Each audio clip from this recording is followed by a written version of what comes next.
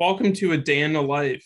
I'm Darren Bloomfield, your host. Joining me today is Sung Yu, our risk manager. We met at RIMS a few months ago at an event and have kept in contact and just wanted to bring you on and just explain to us a little more about the risk manager career path and your day to day and how your past experience in insurance got you to where you are. Yeah, so glad to be on. Sung Yu from Regal Rexnord Corporation. I'm the director of global risk and property management here. I've been here for about 9 months now, and it's been a fun ride. And looking forward to the conversation. Yeah, definitely. So can we go through kind of your background a little bit? Like you were an underwriter for like 5 years and had some other experience as well. Like how do you think that background helped you prepare to be a risk manager of kind of knowing like what an underwriter would look for when they're evaluating your insured that you're working for internally? So yeah, being at Regal Rexnord, I was at Takeda Pharmaceuticals. I was the U.S. risk manager there for 5 years, and then prior to that, I was at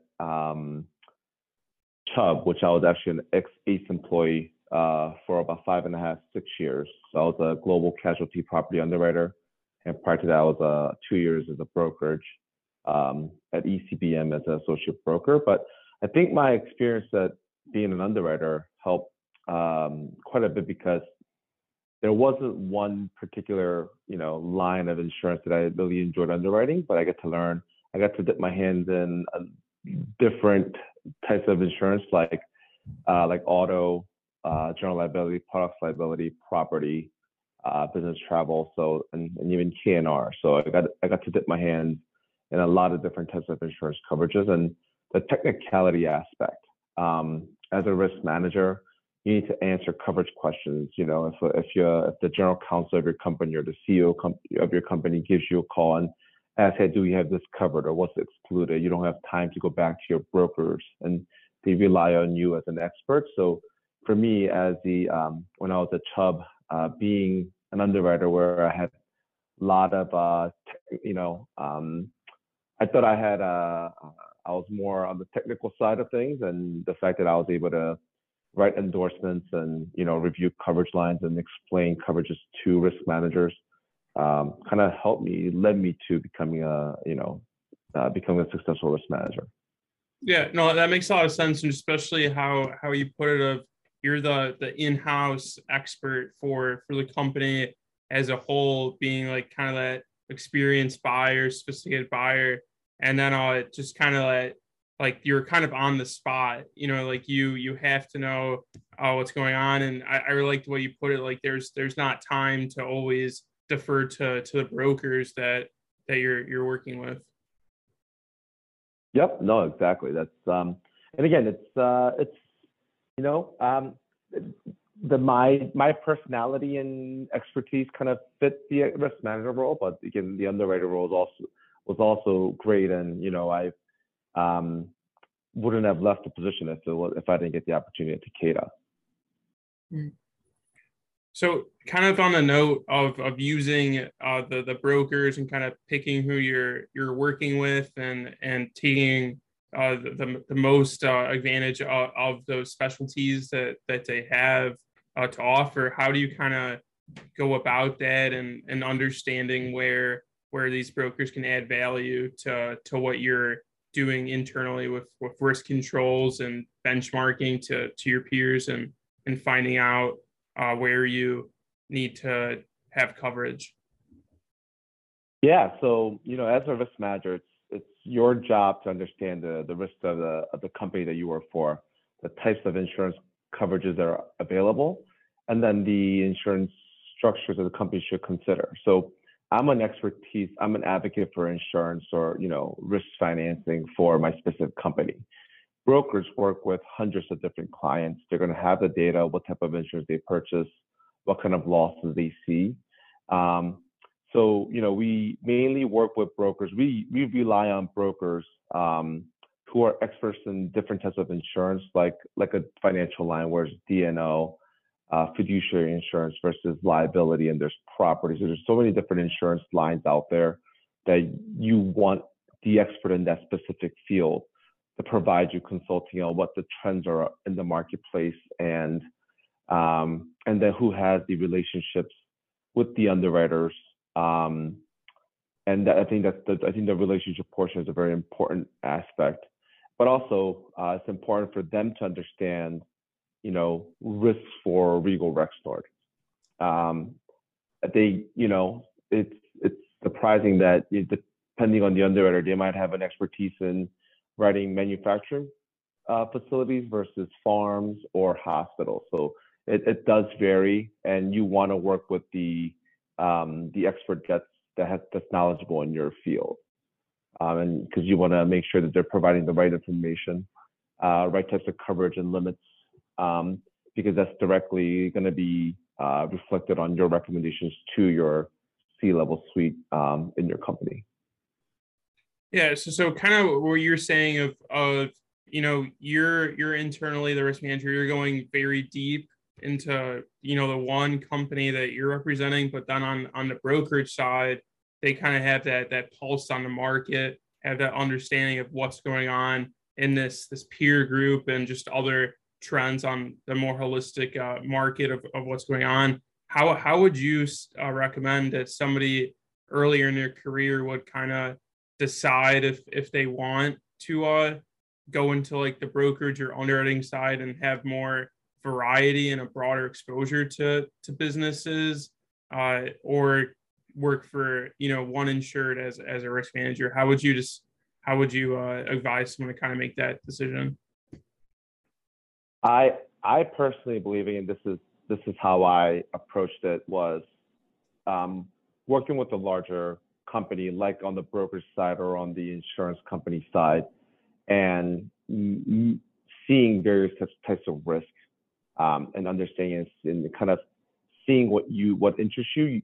You want to be in a position where you're able to try different things versus when you start at, let's say, at Regal Rexnord or Takeda Pharmaceuticals, all you're going to know is clinical trial insurance, or insurance that a pharmaceutical company may need or a manufacturing facility may need.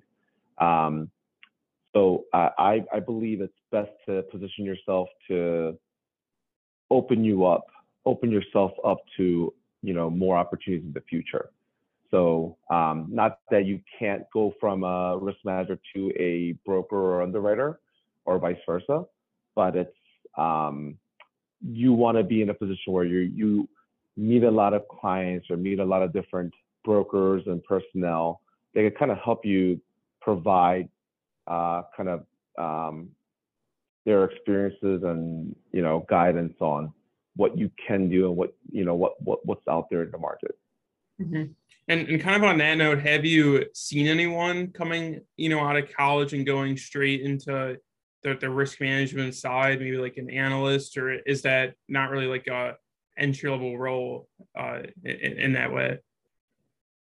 No, a number of my friends, again, I graduated from Temple University as a risk management and insurance major. So a lot of my friends did go different ways. And I would say 80% of my, peers went to an insurance broker or insurance company, or like a TP, like an insurance, vendor related, like a third party administrator where they handle claims, or, like the actuarial firms or consulting firms. But there are a few handful of friends that colleagues, peers that have gone to the risk analyst role, and some have enjoyed it, some have not, and came to the insurance company side. So I think, honestly, I think it really does vary on the type of personality and type of person you are. If you go into a risk analyst position and excel at learning about the single company, you have a good mentor, like a risk manager that's able to position you to an advancement as an insurance manager or risk manager, and then director of insurance. So I think it does vary on the company that you go into. But there's, again, there are companies out there that only to fulfill a kind of a risk manager role, they want to look at just the analysts, people who had prior company experience. So I think it does vary. I wouldn't be worried or, you know, concerned that just because you're in a risk analyst role of a company that you can't venture out into a brokerage or um, insurance company industry, because I think it depends on how much your willingness to learn Mhm. and continue to improve your knowledge based on insurance. And as long as you have that, I think the insurance industry is a wonderful place, and there's just so many different variety of positions and roles out there for you. Yeah, no, I couldn't agree more. Can you go back to what you were saying about kind of that personality of how you learn or how you want to interact with others, and then lining it up to kind of like the lifestyle of how your career would kind of function is kind of different, as the risk manager of your one client, and your client is who you're working for, as a risk manager. But on the brokerage side, maybe more out of the office, more like lunches, more entertainment, kind of more selling lifestyle. Can you, I mean, you've seen, all three sides there. Can you kind of talk about like that lifestyle, like how it's kind of different? Yeah, it can vary, and again, it's limited to how much you are willing to. It's limited. It's honestly, it's kind of it's limited to the effort that you put in, right? So, as a underwriter, which I was under for, so I was a production underwriter, and my main goal was to go out and underwrite new accounts. So I was always traveling on the road, meeting with brokers, meeting with risk managers, attending events, for them to give us a submission, give us a shot at pricing their insurance. Um, that involved a lot of travel, and at that stage of my career, my first child was born, and I wanted a little bit of less travel, so I was kind of looking towards a more of an internal role, and kind of the corporate role where you're like a referral underwriter. But then the Takeda Pharmaceutical jobs came, and it's imagine I used to deal with and meet with hundreds of brokers, underwriters, and other personnel, versus now I have a team of three at Takeda. Um, and my peers and supervisor was in Switzerland, Japan, and London, so you don't get to meet them as much. Mm-hmm. So I think it was an adjustment period, but I didn't mind it. But for someone that was in a risk analyst role that that only worked with a team of one or team of five, right? And then now you go to a underwriter setting, and now you're asked to visit 10 people each week, right? So it's an adjustment, but in terms of lifestyle, you can make it as much fun as you want. I mean, just because you're an analyst doesn't mean the broker wants to see you downtown to have dinner, to have lunch, right? Some of them may not like to, but it doesn't mean that you can't. So I think it's as long as the individual puts in the effort, you could enjoy the lifestyle. However, there are differences of where if you have a team of 10 in a risk management department, not all 10 we're going to be able to go to an annual RINS conference, right? Where, I think next year is in San Francisco. It might be difficult to go to that because it's hard to send all 10 folks there. However, like you've been to, there are the local chapter events where, like in Wisconsin or in Chicago, where you're able to attend. I believe there's a number of things in San Francisco and Indiana. I'm sorry, St. Louis, Indiana, where there's local chapter events where you can attend for low to no cost at all. So I think again, it's the effort that you decide to put in, and the opportunities are out there. It's just not many people know about them. Yeah, and kind of what you're saying is like on that lifestyle piece, it's kind of who you're interacting with, and like how many people are kind of on your team, and like kind of with that, like when you're internally, how do you kind of figure out like what's really going on, in the company that you're, the risk manager as, because that's not like you're not only buying insurance, you're also figuring out if you can transfer or reduce the risk. How do you kind of gauge like your main exposures, and who do you kind of talk to, and like kind of build that trust internally to figure out where these exposures are? Yeah, I mean, I think it depends on a number of things. First, it depends on the company culture and the culture towards risk and the buying attitude towards like insurance, because some companies purchase insurance to stabilize their P&L. So and to elaborate on it, if you buy insurance and you buy insurance, you don't have to worry about a loss because insurance will pay for it. So a lot of companies, there are a number of companies out there that will purchase insurance so their financials will be stable. It's limited to what the premium that you pay. Others like to spend less in insurance, invest more into risk mitigation and safety procedures. So in the past 3 years, when we're kind of in a hard cycle right now, you've seen more and more more C-level leadership team asking their risk managers, "Hey, why is our insurance premium increasing so much? What can we do to spend less on insurance or control the cost of insurance?" So there's the risk management, the kind of the day in risk managers has changed significantly in the past 5 years as well. Secondly, it could be finance driven. Bigger the company, they tend to self-insure more to reduce the total cost of risk. And if the company has, great loss control and safety procedures and the ability to pay claims, you could increase your retention because you could control your losses, right? And reduce your insurance premium. Third, some companies like to have a better grasp of their insurance claims handling. If you buy insurance and transfer the risk to the insurance companies, they manage the claims, they handle it, they settle however they fit. Versus if you self-insure, have high retention, deductible, you have a better control of how you want to handle that claim. And then the last reason could be business operation driven. So you really do need to understand why your company buys insurance, because it could be minimum requirements of a contract that you have with a customer, the type of insurance and the type of industry or product that you sell, or who your products are being sold to, may determine if you need to buy insurance and how much insurance to buy. So like an example could be like a paper manufacturer has probably a very low chance of getting sued, so you buy less products insurance. But your property risk is very high, so you have to buy a bunch of property insurance. Versus if you're a consulting firm, you have very low, liability, general liability or products liability. However, you have a very high professional and E&O, errors and emissions liability. So it really depends on your operations too.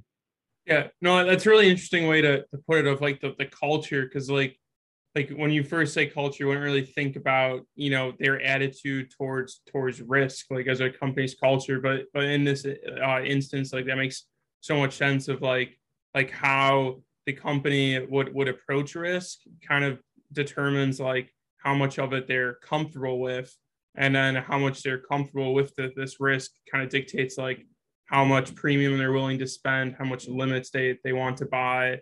And then also, as you said, at what point are you buying more insurance, or are you, investing money into like loss controls and reducing potential losses? Yeah, I mean, again, all of those are very important, and there are companies out there that are more than happy to just buy the same insurance over and over and over for the next 10 years. And there are companies where they're always driving change. So there's a number of factors that go into it. Nothing fits the box right perfectly. Not one way fits the box perfectly. But however, it's just one of those things where Regal Rexnord brought me into the company to look at different ways, because they have been kind of stagnant each year. And I really do enjoy having the opportunity to look at different ways of financing risk and looking at alternative risk transfers. Mm-hmm. So kind of in that planning stage, how do you kind of approach that, like with budgeting or kind of factoring in like consulting, or if you're bringing in like engineers to do inspections on properties, and then also just with like the cyclical nature of the insurance industry. You know, like one year your premium might be going down, 5% for the last 3 years, but then, next year you might get a 50% rate increase across almost all your lines of coverage. Like how do you kind of balance that? Because the people you're reporting to might see the cost going down and they might want to like shrink your budget, year to year, but then you might have that feeling that, we might be going into a hard market and the rates might increase more than your budget for it. Yeah, I mean, first, it's important to note and understand that although insurance, a lot of people in the insurance industry know that insurance is cyclical, and but it's really difficult to time when you're going to hit a hard market. When it's in a soft market, when there's a lot of capacity out there, there's a lot of insurance companies there's willing to offer coverage and high limits and at competitive rates. Those are good for risk managers and corporations, but as we know, history tells that hard market does come every 10, 15 years, and it's really hard to time that. So as a risk manager, it is our job to ensure that the company, even though the premiums are going down, that we invest those savings into improving the company's quality of risk. So when the time does come that it becomes a hard market, you're now a top tier risk that everybody else, every insurance company wants. And then you have although premiums have gone up and rates have gone up, that you're in the top tier where you will get the best rate out of them. So it's those are the and then again, if you work with the same underwriter or insurance company for years, even though you're at a hard market, they know that you're such a good risk. They don't want to lose you as a client because you're a good risk. So they're going to do their best to reduce the increase of the rate or premium, ensure that they continue to be their client. Yeah, that's the first. Go ahead. Yeah, I was just gonna say that's a really interesting way to put it, of just kind of like being that top tier risk and preparing for that kind of uncertain future of just kind of with the concept of like the risk pools. If you're either like at the the least risky in that group, or you're the most risky, and at some point some companies might not even be able to get any insurance, because if they're like seen, like right now I'm working with some cyber insurance, and like some companies, if they don't have certain controls in place, like the carriers they won't have to offer insurance because there's so many other insureds out there that they can insure. So like in those hard market times, the carriers are able to be more selective with not even how much they charge, but also where they want to like put up their capacity. So I think that's really cool, of kind of like having that future like planning, in mind, and like, oh, like this might happen. Let's get ahead of it. I think that's kind of a unique perspective. Yeah, and it's important to have leadership understand that insurance, it may seem like it's a commodity, but it's a way of transferring risk. So you pay an X dollar premium and they insure you to an X amount of limit, right? And it's sometimes, depending on the industry you're in and the type of insurance, it's almost a privilege for insurance companies to offer you coverage. So if you're a bad risk in a hard market cycle, it's not a good place to be. And you need to make sure, again, we don't know when that hard market's going to hit again, and we do need to be prepared to make sure that you continue to improve your risk quality. And I know cyber is a huge topic now, but it was property 5 years ago, and it was D&O 10 years ago. So there's you never know which insurance line is going to significantly go into a hard market cycle. Mm-hmm. Can you go deeper into kind of what you were saying of communicating with your managers? Maybe they're more on like the finance side, or more like the CFOs versus kind of like that insurance side, maybe like you kind of speak a different language to an extent and kind of maybe like educate like that side a little more, and just kind of like because there might be kind of a gap in understanding with that. And then we kind of talked a little bit about like the centralized versus kind of decentralized Yep. models. If you can kind of explain that a little bit. Yeah. So again, I think communication is very important. You know, number one, not only internally but communicating with your risk manager peers, in your risk, in your RIMS community, brokers and insurance companies. It's going to be very important because they're the ones that are going to have the first hand or first insight on, are we approaching a hard market? Which insurance line has been a difficult renewal? What can we expect? Who's been good to you? So I think that's very important. And you need to have that knowledge base so you could prepare your internal stakeholders, like your executive team, and letting them know that, hey, we should expect a X percentage increase because it's, that's what my peers are experiencing. So that's very, very important. But in terms of that corporate overview, you're right. There's the decentralized or there's a centralized and a decentralized, or like a holding company type of model. Where centralized insurance is handled by a corporate function. Most risk managers and companies that have risk managers fall into this category where, you're negotiating insurance on behalf of the entire corporation, and those costs are then, allocated by segment, by revenue, by the entities, and are split out. The benefits of that centralized model is you get the purchase power of the whole company. You're now negotiating on behalf of a multi-million-dollar, billion-dollar company versus small companies as a whole.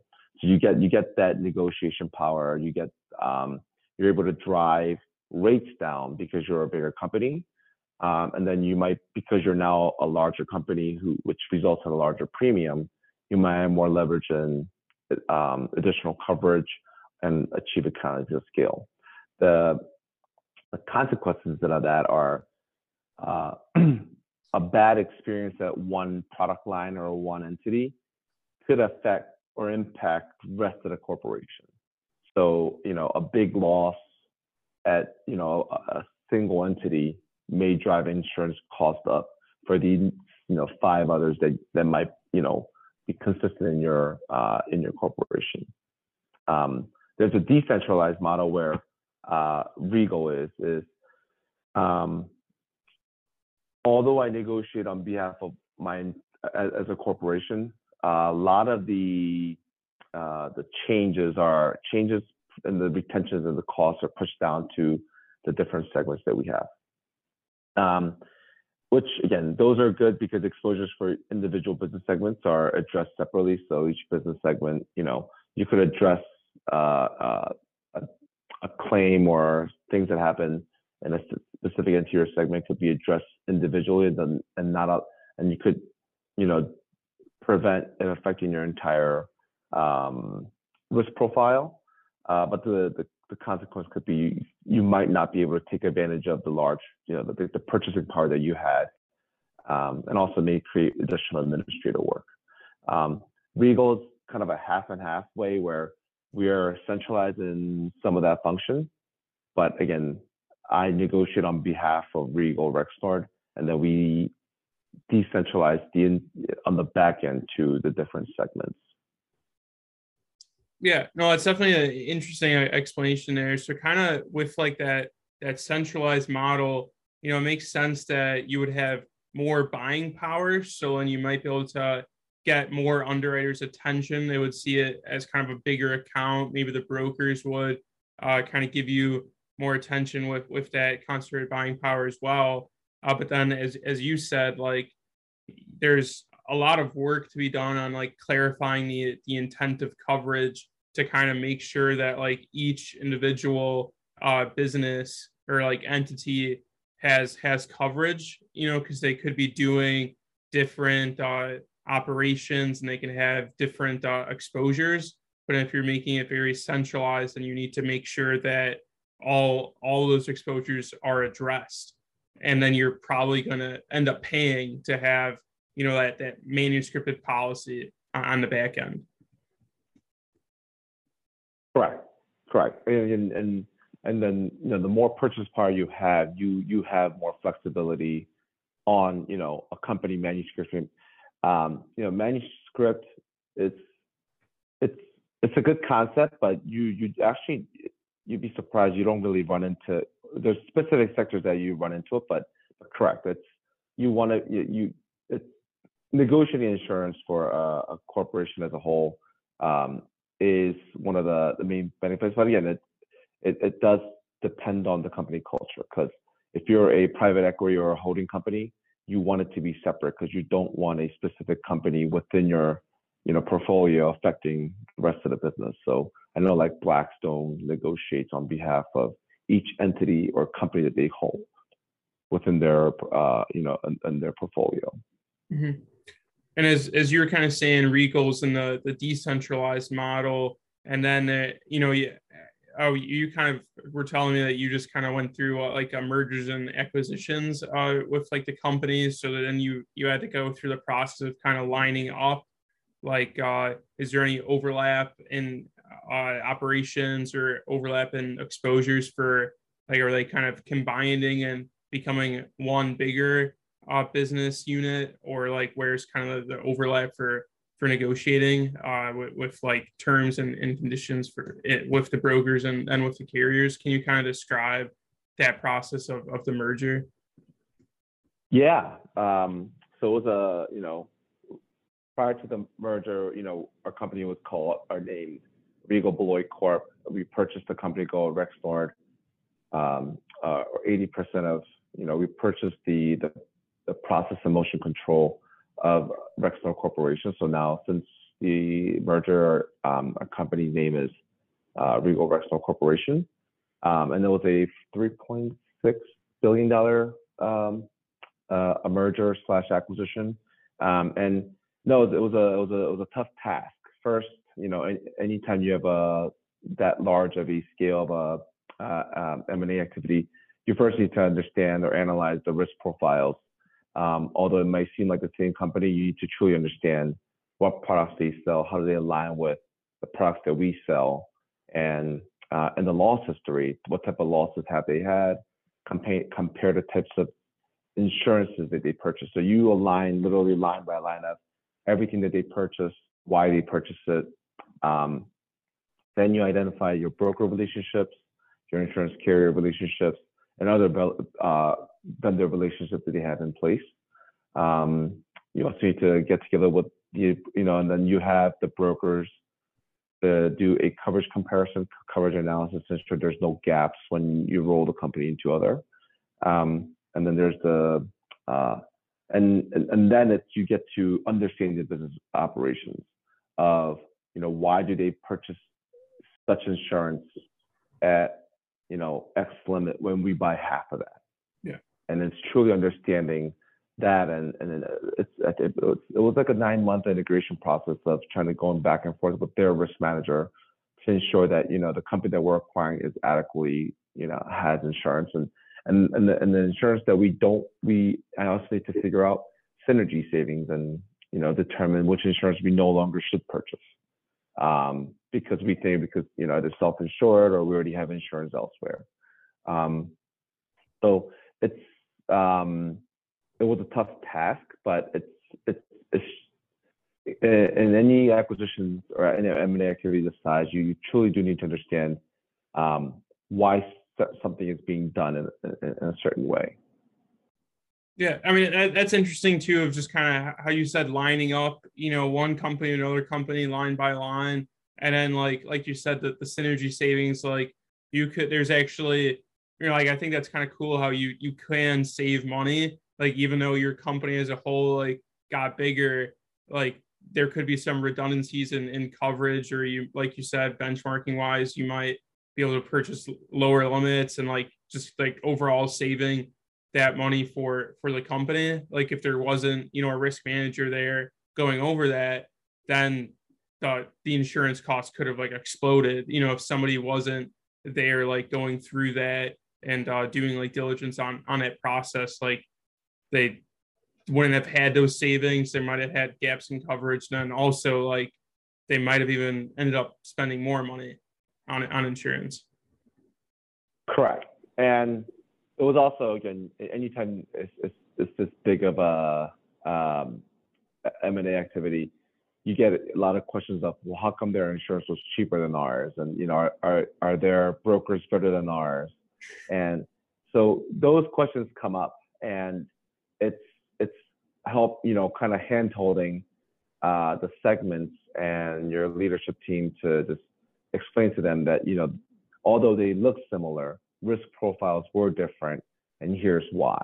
So that it's important to review every aspect of the risk profile, the risks out there, their claims history, and then why they purchase insurance, or why is their insurance structured the way it is. Yeah. So can you kind of describe what happens once, you know, you get the quote, you know, in hand? Like obviously like the brokers are bringing you the quotes, and then like you might have multiple options for multiple different lines of coverage, and like you have to kind of know you're insured enough to like condense that. And then what are you showing, like 2-3 options to like your managers, or how does that kind of process go? Because like I'm sure you don't have like the time or energy to like present, you know, like 10 different quotes from the market for, you know, auto, general liability, and property, and all other lines of business. It depends on what you're trying to achieve and what kind of circumstance you're in. So if there's a line of coverage that you had a good loss history, and most risk managers, at least the ones I know, don't market every program every year. It becomes a lot of work.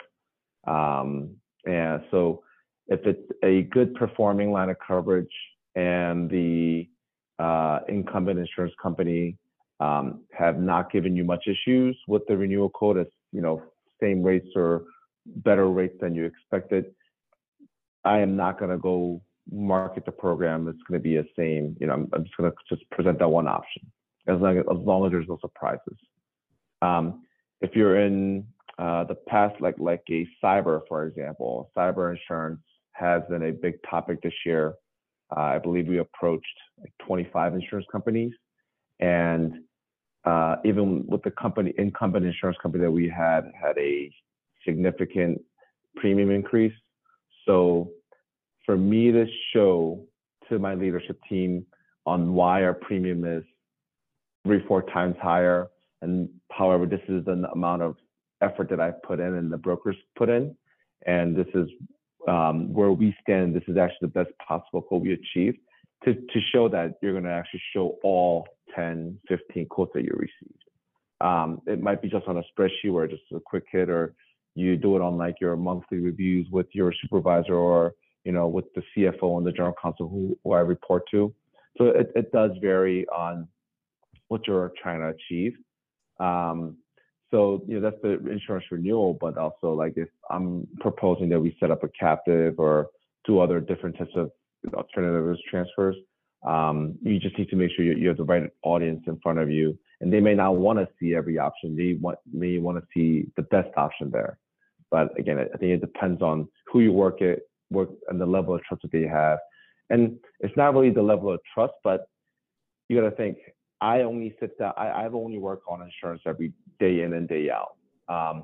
Because that's all I look at, you know, my focus might be elsewhere, right? So it's having that multiple set of eyes to look at it too is also helpful. So sometimes you may want, you know, someone that's not insurance related to review all the quotes or review all the options to see, you know, why this is the way. So I think it does vary on circumstance you're in, the type of line of coverage, and also the culture that of the company or you know, the person they report to is in. Yeah, I think that's interesting of what you're saying of like it depends on like what situation you are in. You know, if you have to deliver like 100% increase for cyber, like you kind of need something tangible to come to the table and show, kind of like cover yourself in a way of like, hey, like I did the best I can, my brokers did the best they can, like this is just how it is, and here's, all the quotes that I have, and they're saying the same thing. It's the market. And I think that's kind of interesting. And kind of on that note, like of lining up, the effective dates for like renewals. If you have all the effective dates on the same day, same calendar year, all renewing all lines of coverage, that might be kind of hard to gather all that information and just have that like rush, like 90 days out, 30 days out, like up until that effective date. How do you kind of determine how to split effective dates or renewal dates with your coverages? That varies as well. Some so it depends on at Takeda, our renewal periods were aligned, so it was in line for the following year's budget. At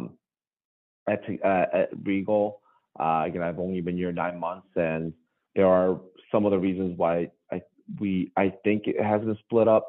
So some of our budgeting needs to be approved by our board members by X date. So, some of our D&O renewals like middle of the year versus, property workers' compensation spend, we need to know more for the following year's budget for our segment. So that's later on the year, that's the October and November renewal. So I think it does depend on, there's typically a reason why it's done, but again, there's reasons that it can be a different way. So a lot of companies match it with their fiscal year or calendar year.